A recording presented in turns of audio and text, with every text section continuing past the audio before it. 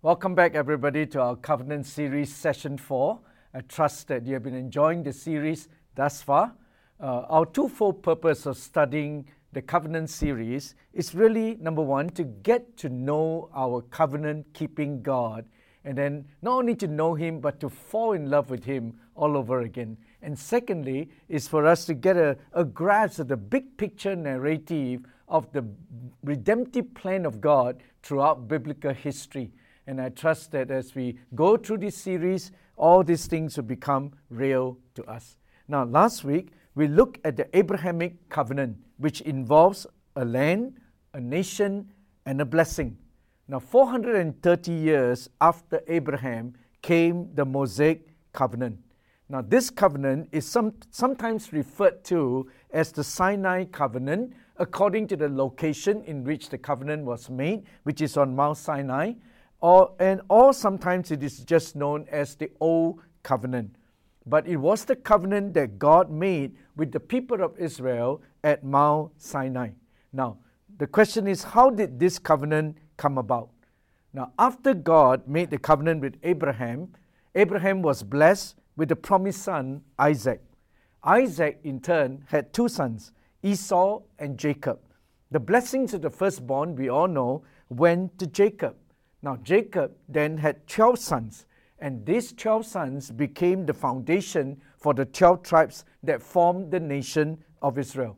But all of us would know that even though we can have this large family with 12 tribes, it may not survive as a nation once it is put into a society with multiple people groups, because there will be intermarriages, and soon they will assimilate, and then they become mixed. But God did not want that. God wanted a people for Himself. So what did God do? What happened was this. God allowed the Israelites to actually end up living in Egypt because of Joseph, who found favor in the eyes of Pharaoh. But once the Pharaoh that respected Joseph died, the Pharaohs that come after actually turned against the Israelites, and they ended up enslaving the Israelites, and the Israelites became slaves in Egypt for the next 400 years. It was terrible for the Jewish people, but God actually had a redemptive plan in mind. Now, why do I say that? It's because the Egyptians at that time are one of the most racist people on earth. Why? Because the Egyptians at that time believed that they descended directly from the gods, and therefore they refused to intermarry with the Israelites. And that was how God actually preserved the Jews as one people. It's something that I think God in His wisdom foresaw. Now, Egypt, therefore, was like a womb to hold the Israelites and to give them time to become a distinct people. Then in the fullness of time, God took them out of Egypt and into the promised land according to the Abrahamic covenant. And it was at that time that God then raised Moses, and in Exodus chapter 3, let me read for you verse 9 and verse 10, where God began to raise Moses and then used him to bring the people out of Egypt and into the promised land. Listen to Exodus chapter 3, verse 9 and 10. And now the cry of the Israelites have reached me, the Lord said, and I have seen the way that the Egyptians are oppressing them. So now go, He said to Moses, I'm sending you to Pharaoh to bring my people, the Israelites, out of Egypt. And so that was what happened, right? Moses came up, and then Moses began to take the people out of Egypt and move towards the promised land. But God never intended to bring them straight to the promised land, but the pillar of fire by night and the pillar of cloud by day literally led the people of Israel through the wilderness, first to Mount Sinai. And in Mount Sinai, in Exodus chapter 19, verse 1 and 2, you will find these verses. It says, on the first day of the third month, after the Israelites left Egypt, on that very day, they came to the desert of Sinai. And after they set out from Rephidim, they entered the desert of Sinai, and Israel camped there in the desert in front of the mountain. Now, we all know that it took them 3 months to get out of Egypt and be brought all the way to Sinai.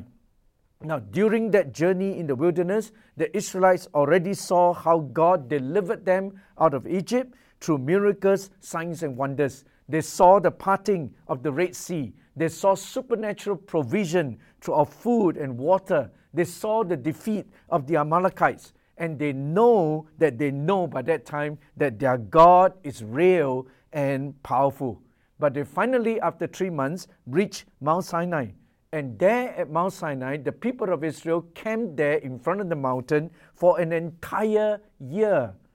Now, their time at Sinai was so critical that the Bible actually dedicated the rest of the book of Exodus and the entire book of Leviticus to actually talk about their time at Sinai. And it was there at Sinai that God made the covenant with Israel, the covenant that we call the Mosaic covenant. And this is the covenant that we are going to study today. Now, the beginning of this covenant was recorded for us in Exodus chapter 19, verses 3 to 6. Can I invite you now to go with me to Exodus 19? We're going to read from verse 3 onwards. Then Moses went up to God, and the Lord called to him from the mountain and said, "This is what you are to say to the descendants of Jacob, and what you are to tell the people of Israel. You yourselves have seen what I did in Egypt, and how I carried you on eagle's wings and brought you to myself. Now, if you obey me fully and keep my covenant, then out of all the nations you will be my treasured possession. Although the whole earth is mine, you will be to me a kingdom of priests and a holy nation." These are the words you are to speak to the Israelites.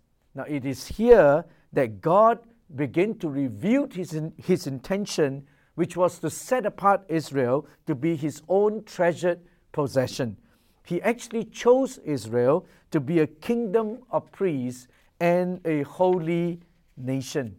They are supposed to be priests to minister to the rest of the nations of the earth.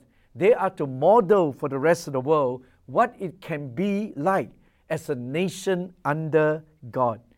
But this can only happen if they obey God fully and they keep this covenant. So you notice that unlike the Abrahamic covenant or the Noahic covenant, the Mosaic covenant was a conditional covenant. Okay, question. Did the Israelites actually accept this covenant? I think they did. Exodus chapter 19, verse 7 and 8. Listen to what took place afterwards. So Moses went back, summoned the elders of the people, and set before them all the words of the Lord had commanded him to speak. And the people all responded together, "We will do everything the Lord has said." In other words, what they did was this. They actually commit themselves to keep this covenant with God. You see, this covenant was then further confirmed and further sealed in blood later on in Exodus chapter 24, verse 7 and verse 8. Listen to this. Then he took the book of the covenant, which is the law, and read it to the people. And again the people responded, "We will do everything the Lord has said, and we will obey." Moses then took the blood, sprinkled it on the people, and then said, "This is the blood of the covenant that the Lord has made with you in accordance with all these words." And that was when the Mosaic covenant was sealed and signed in blood. Now, picture this. The people of Israel, they are all gathered in the presence of God. Their leader Moses took the book of the law or the Torah and actually read it to them.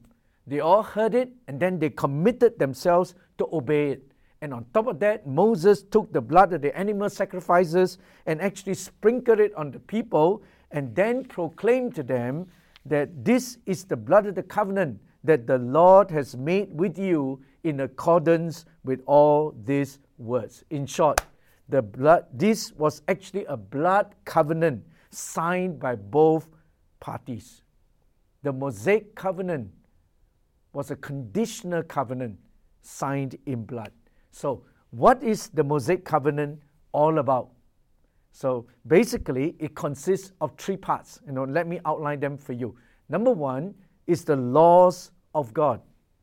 The Abrahamic covenant gave the Jews ownership of the promised land, but the Mosaic covenant dealt with the occupation of the promised land. You see, it's one thing to know that I own the land, but it's another to be able to occupy it. See, to actually be able to possess it. And from Exodus chapter 20 all the way to Exodus chapter 23, the Lord then gave the Israelites the laws that will govern the way they live together as a nation in the promised land. And this is what will set them apart from the rest of the nations. This body of law, or the Torah, basically consists of the 10 commandments that Moses received from the Lord on Mount Sinai, and the 603 other bylaws that will actually govern their way of life. And these laws are all recorded for us in the book of Exodus and the book of Leviticus. And if the people of God were to keep all these laws, it will give rise to a holy, healthy, and happy society. They need it. Why do the people of Israel need such a huge body of laws? And I'll tell you why. They need it because they have been slaves, remember, for 400 long years. And by the time they come out of Egypt, they would have been a hardened people, rough and callous. They need to be taught all over again how to live as the people of God. And that is why you actually find that some of the laws that are in the Torah, they seems quite strange to us, right? For example, Leviticus 19, verse 14. One of the laws goes like this: do not curse the deaf or put a stumbling block in front of the blind, but fear your God, or I am the Lord. And when you read that, you have to ask yourself, why would anyone even curse a deaf person when they cannot hear? Why would they even do that? Why would anyone even put a stumbling block in front of the blind? In other words, why would anyone even trip a blind person? Who would even go there? It seems ridiculous that anyone would even think about doing that. But after you have been treated with cruelty for 400 long years, we all can become hardened and need to be rehabilitated, literally. What about Exodus 23, verse 19? You have a law that goes like this: do not cook a young goat in its mother's milk. What is that all about? It will only make sense if we know that that is actually a pagan fertility ritual. That's what the pagans around them would do: cook a young goat in its mother's milk for the sake of fertility. You see, so it's actually a pagan ritual. So God actually instituted these laws to teach the Israelites to separate themselves from such paganistic practices. Now, the terms in this covenant is such that if the Israelites obey these laws, they'll be greatly blessed. Their land will remain fertile. They will be well, spirit, soul, and body. But if they break these laws, they will be cursed. Then they will see pestilence, drought, and diseases, and disasters, and dispersion. These things will happen if they break the laws. Now, please understand that these laws are righteous and they are necessary to set apart Israel to be a kingdom of priests and a holy nation. Only then can they be a light to the nation.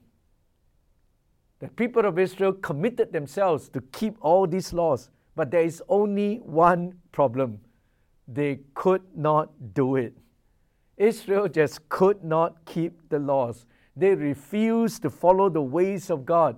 And history will tell us that they were a stubborn, stiff-necked people. But the good news I have for you, brothers and sisters, is this: our covenant-keeping God already has a plan to take care of their failures. And that's why God instituted another thing. Apart from the laws, He also instituted animal sacrifices in the Mosaic covenant. And that brings me to the next part of the Mosaic covenant. The second part has to do with the sacrificial system. See, I think God knew that the people of Israel would not be able to keep all of the laws all of the time. And that's why He already provided a way out by instituting a system of sacrifice. And so you find from Leviticus chapter 1 all the way to chapter 7, God actually told the people the different sacrifices they are to make in order to cover over their sins from year to year. All the animal sacrifices, however, you need to realize, does not remove their sins. It is not able to remove their sins, but only cover over them year after year after year. Why? It's because the blood of animals itself is already tainted with sin. When man fell into sin, the whole earth has fallen, all of nature has fallen, and even the blood of animals is already tainted with sin. So therefore, when they do animal sacrifices to cover over their sin, the blood of the animals could not remove sin at all, because it is already tainted with sin. It's a little bit like taking a dirty T-shirt and then you wash it in dirty water, and when it comes out, it's still dirty. And that's exactly what happened. So why then did God allow this? Why then did God institute a sacrificial system? It is because, I believe, God in His omniscience, God in His foreknowledge, is looking forward to the day when the cross will be erected in history. You see, the Lamb of God at that point will be sacrificed once and for all, not only to cover over the sins of mankind, but to remove them once and for all, and to remove them forever. How do I know this? Romans chapter 3, verse 25. Listen to this. God presented Christ as a sacrifice of atonement through the shedding of His blood to be received by faith. And He did this to demonstrate His righteousness, because in His forbearance, in His long-suffering, God has left the sins committed beforehand unpunished. Which means what? All of the animal sacrifices through the centuries, down the years, they never actually removed sin. Sin was never actually punished up to this point, until the cross. And it was at the cross that the sins of mankind were finally punished in Christ. And now, the blood of the sinless Son of God is able to remove our sin. Because there at the cross, God punished sin once and for all. This is what was recorded for us in Hebrews chapter 10, verse 11 to 14. Listen to this. Day after day, every priest stands and performs his religious duties. Again and again, he offers the same sacrifices which can never take away sins. But when this priest, referring to Jesus, had offered for all time one sacrifice for sin, he then sat down at the right hand of God, and since that time, he waits for his enemies to be made his footstool. For by one sacrifice, he has made perfect forever those who are being made holy. Hallelujah.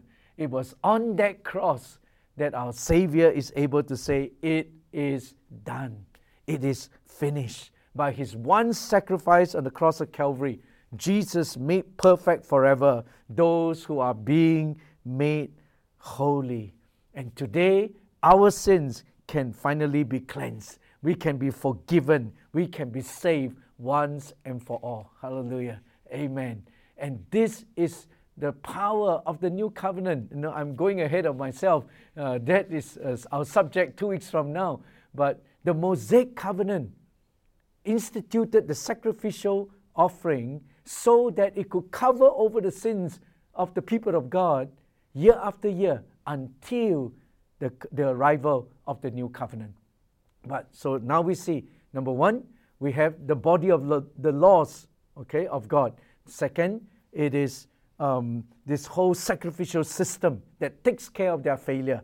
The third aspect of the Mosaic covenant is this: there's a choice between blessings or curses. Unlike the Abrahamic covenant, which is unconditional, where God does everything and Abraham literally only had to believe and receive, the Mosaic covenant, however, is a conditional covenant. God sets the terms, but the Israelites must also keep their side of the covenant. And if they obey the laws, they will be blessed. But if they break the laws, they will be cursed. And Deuteronomy chapter 28 actually outlines all of the blessings and curses that comes with the Mosaic covenant. But one interesting thing to note as you read through Deuteronomy chapter 28 is this, that the curses are at least 3 times longer than the blessings. Right? So question, were the people of God able to keep the laws? No, they could not.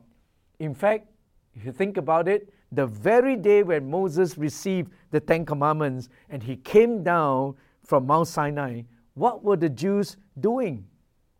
That's right, they were already dancing before a golden calf. They were already practicing idolatry. And bear this in mind, this was the same generation that had the blood of the covenant sprinkled on them. They were the same ones who committed themselves to keep the laws. And that's why Moses, when he saw what was happening, he got so mad, he took the 2 tablets of the law that he just received from the Lord and he threw it at them and literally broke them to smithereens. And it was a prophetic act almost, because ever since that day, they have been breaking the law ever since. Some people may ask, since God knew that the Jews would not be able to keep the laws, then why give them the law in the first place? Now, here's the key. The truth is the laws were not given for men to keep, but they were actually given for men to break. Because it is in the breaking of the law that we will actually know that we are sinners. It is in breaking the law that we will even recognize that we are lawbreakers. And only then will we know that we need a Savior. Only then will we turn to Christ. So what am I saying? What I'm saying is this: the laws were meant to lead us to Christ. The law actually tells us what sin is. It's true, isn't it? That if the law, take for example, if the law did not state that the speed limit on our roads is 100 kilometers per hour, then guess what? We will drive at 120 and feel nothing. But does that mean, therefore, that we are doing right? No. We will be a danger to ourselves. We will be a danger to everybody on the road, right? But it's just that we are not aware. We are not conscious of the fact that we are being a danger. Now, how would you know that it is a danger? Is when the government puts up the sign and says the speed limit is 100. Now, if you drive above 100, you begin to feel guilty. You begin to be aware that I am breaking the law. Okay, by right, you should feel guilty. Now, I know some of you don't, but every time you break the speed limit, you would feel something. You know that you are a lawbreaker. So how do you know that you are a sinner? It is through the law. That's what Paul said in Galatians chapter 3, verse 18 and 19. Listen to what Paul says here. The law, referring to the Mosaic covenant, introduced 430 years later, does not set aside the covenant previously established by God, which is referring to the Abrahamic covenant, and thus do away with the promise. For if the inheritance depends on the law, then it no longer depends on the promise. But God, in His grace, gave it to Abraham through a promise. Why then was the law given at all? And He gave us the answer. It was added because of transgression or because of sin, until the seed to whom the promise referred has come. And that seed refers to Christ. See? And here the Apostle Paul was actually referring to the Abrahamic covenant, which was based on faith in the promises of God to bless Israel, to make her a great nation, so that she in turn will be a blessing to all nations. So the Mosaic covenant was only introduced 430 years later. But why was this covenant of the law established? Okay, it was so that the people know that they have sinned. But what is the Mosaic covenant any good? Now, what is the purpose of the Mosaic covenant? I think it does accomplish a few things, right? Number one, it is only through the Mosaic covenant that Israel could become a nation under God's law. It was really a model, it was really a picture to help people to see that this is what a nation can be like if they are under God's laws. If they could keep the laws of God, they would have been a healthy, happy nation, right? Then number two, they now have a clear revelation of the will of God. Is that true? Until the laws were actually written down, the people do not really know what is right and what is wrong. They don't know what is expected of them to be a holy nation. And it's because the laws were given, that's how they know if they have been holy or not. And thirdly, they now know, because of the law, that they are actually lawbreakers. And that's when they know they can never get right with God by trying to be good. So these are the three great accomplishments of the law. Through the laws, Israel can become a nation under God. They now have a clear revelation of what is expected of them for holiness, and they also now know that they actually cannot get right with God by trying to be good. So where then is the hope that they can cling to? But the good news I have for you, brothers and sisters, is that this covenant, the Mosaic covenant, was only temporary. It was introduced for what? Until the seed of the woman, who is referring to Christ, promised in the Adamic covenant, has come. See, so you are putting all that together. So look at Galatians 4, verse 4 to 6 now. But when the set time has fully come, that was when God sent his Son, born of a woman, born under the law, to redeem those under the law, that we might receive adoption to sonship. And because you are his sons, God sent the Spirit of his Son into our hearts, the Spirit that cries out, Abba, Father. You see, the law was introduced and it sets the stage up for the new covenant of the cross that is to come. And when the seed comes, and when the new covenant of the cross was established, the seed of the woman was given. And that is referring to Christ. The seed of the woman promised to us in the Adamic covenant, who will be bruised in his heel, but he will crush the head of Satan. And there on the cross, the price of sin will be finally paid in full. And mankind can then be reconciled back to God. Our sins can finally be removed and forgiven and taken out of the way. You see, we can no longer, it was there in the cross that all of a sudden we recognize that we no longer are cosmic orphans, but we are sons and daughters of God. It was at that point that the Spirit of God can be given. It will invade our spirit. And then there'll be a witness that takes place between our spirit and God's Spirit that I am a son of God. I am a daughter of God. And that's when we receive a new spirit. And then we begin to cry out, Abba, Father. That word cry out literally means a sudden recognition. You see, all this while we thought that we are cosmic orphan, but it's when the Holy Spirit comes into our spirit because of the cross that we have this witness that takes place between God's Spirit and our spirit that I am a son of God. I am a daughter of God. And brothers and sisters, that is our identity. That is our inheritance. That is our destiny. You see, we were never destined to be slaves to sin or to slaves to the laws, but we are destined to be sons and daughters of God. I'm not a slave to sin. I'm a child of God. And this comes not by keeping the law. It is by faith in Jesus Christ. It is not by my own effort. It is by the grace of God. It is not by striving in my own strength, but it is by surrendering to the Spirit. I like this story that was told of a young lady who started work in a textile factory. And on her sewing machine, there's this prominent sign on every sewing machine that reads like this: if your thread gets entangled, call your supervisor immediately. If your thread gets entangled, call your supervisor immediately. And that's what this woman was working diligently at her machine for about 2 hours, and then suddenly her thread got entangled. But fearing that the supervisor might be upset, since this is the first day of her work, that woman tried to straighten out the mess herself. But the more she tried, the worse it gets. Finally, she had no choice but to call on the supervisor. The supervisor came, take one look at the mess, and immediately asked her, "Did you try and clear this mess up by yourself?" And she had no choice but to say, "Yes, I did the best that I can." And the supervisor turned to her and said, "No, the best thing you can do is to call on me. The best thing you can do is to call on me." And that's right, isn't it? I cannot recall how many times I have tried to straighten out my own mess.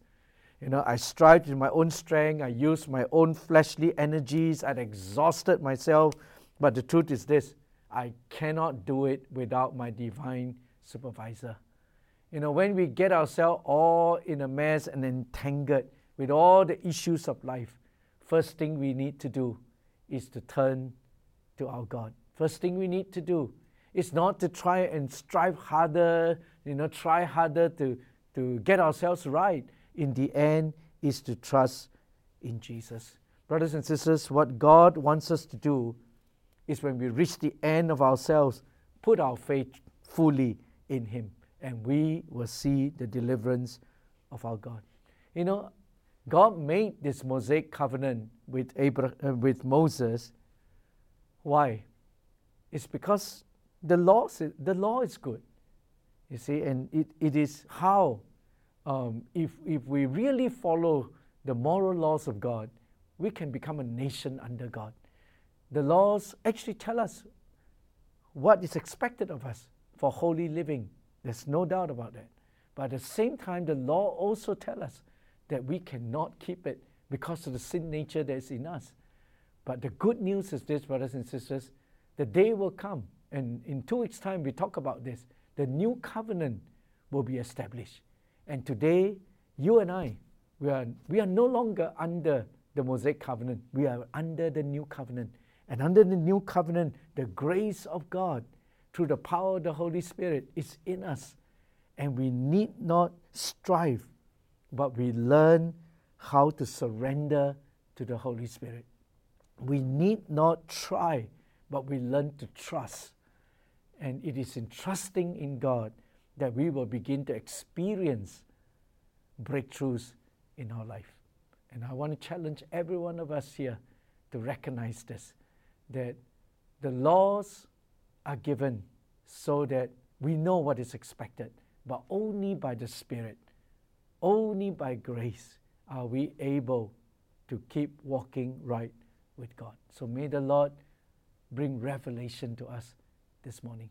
Would you bow and we have a word of prayer? Father, I ask in Jesus' name that as we study the covenants of God, we will fall in love with this God who is all out to redeem your people. Thank you, God, that you so long ago established this covenant of the law so that we now know that we cannot depend on our own self, we cannot depend on our own efforts, but we need your Holy Spirit to come and live out the righteousness of God, live out the laws of God. And when Jesus came and fulfilled the laws on our behalf, we are so thankful to you for what you have done. And now, Lord, fill us afresh with your Holy Spirit so that we will continue to walk in ways that pleases you. Thank you, Lord, for what you've done on the cross. In Jesus' name we pray. Amen.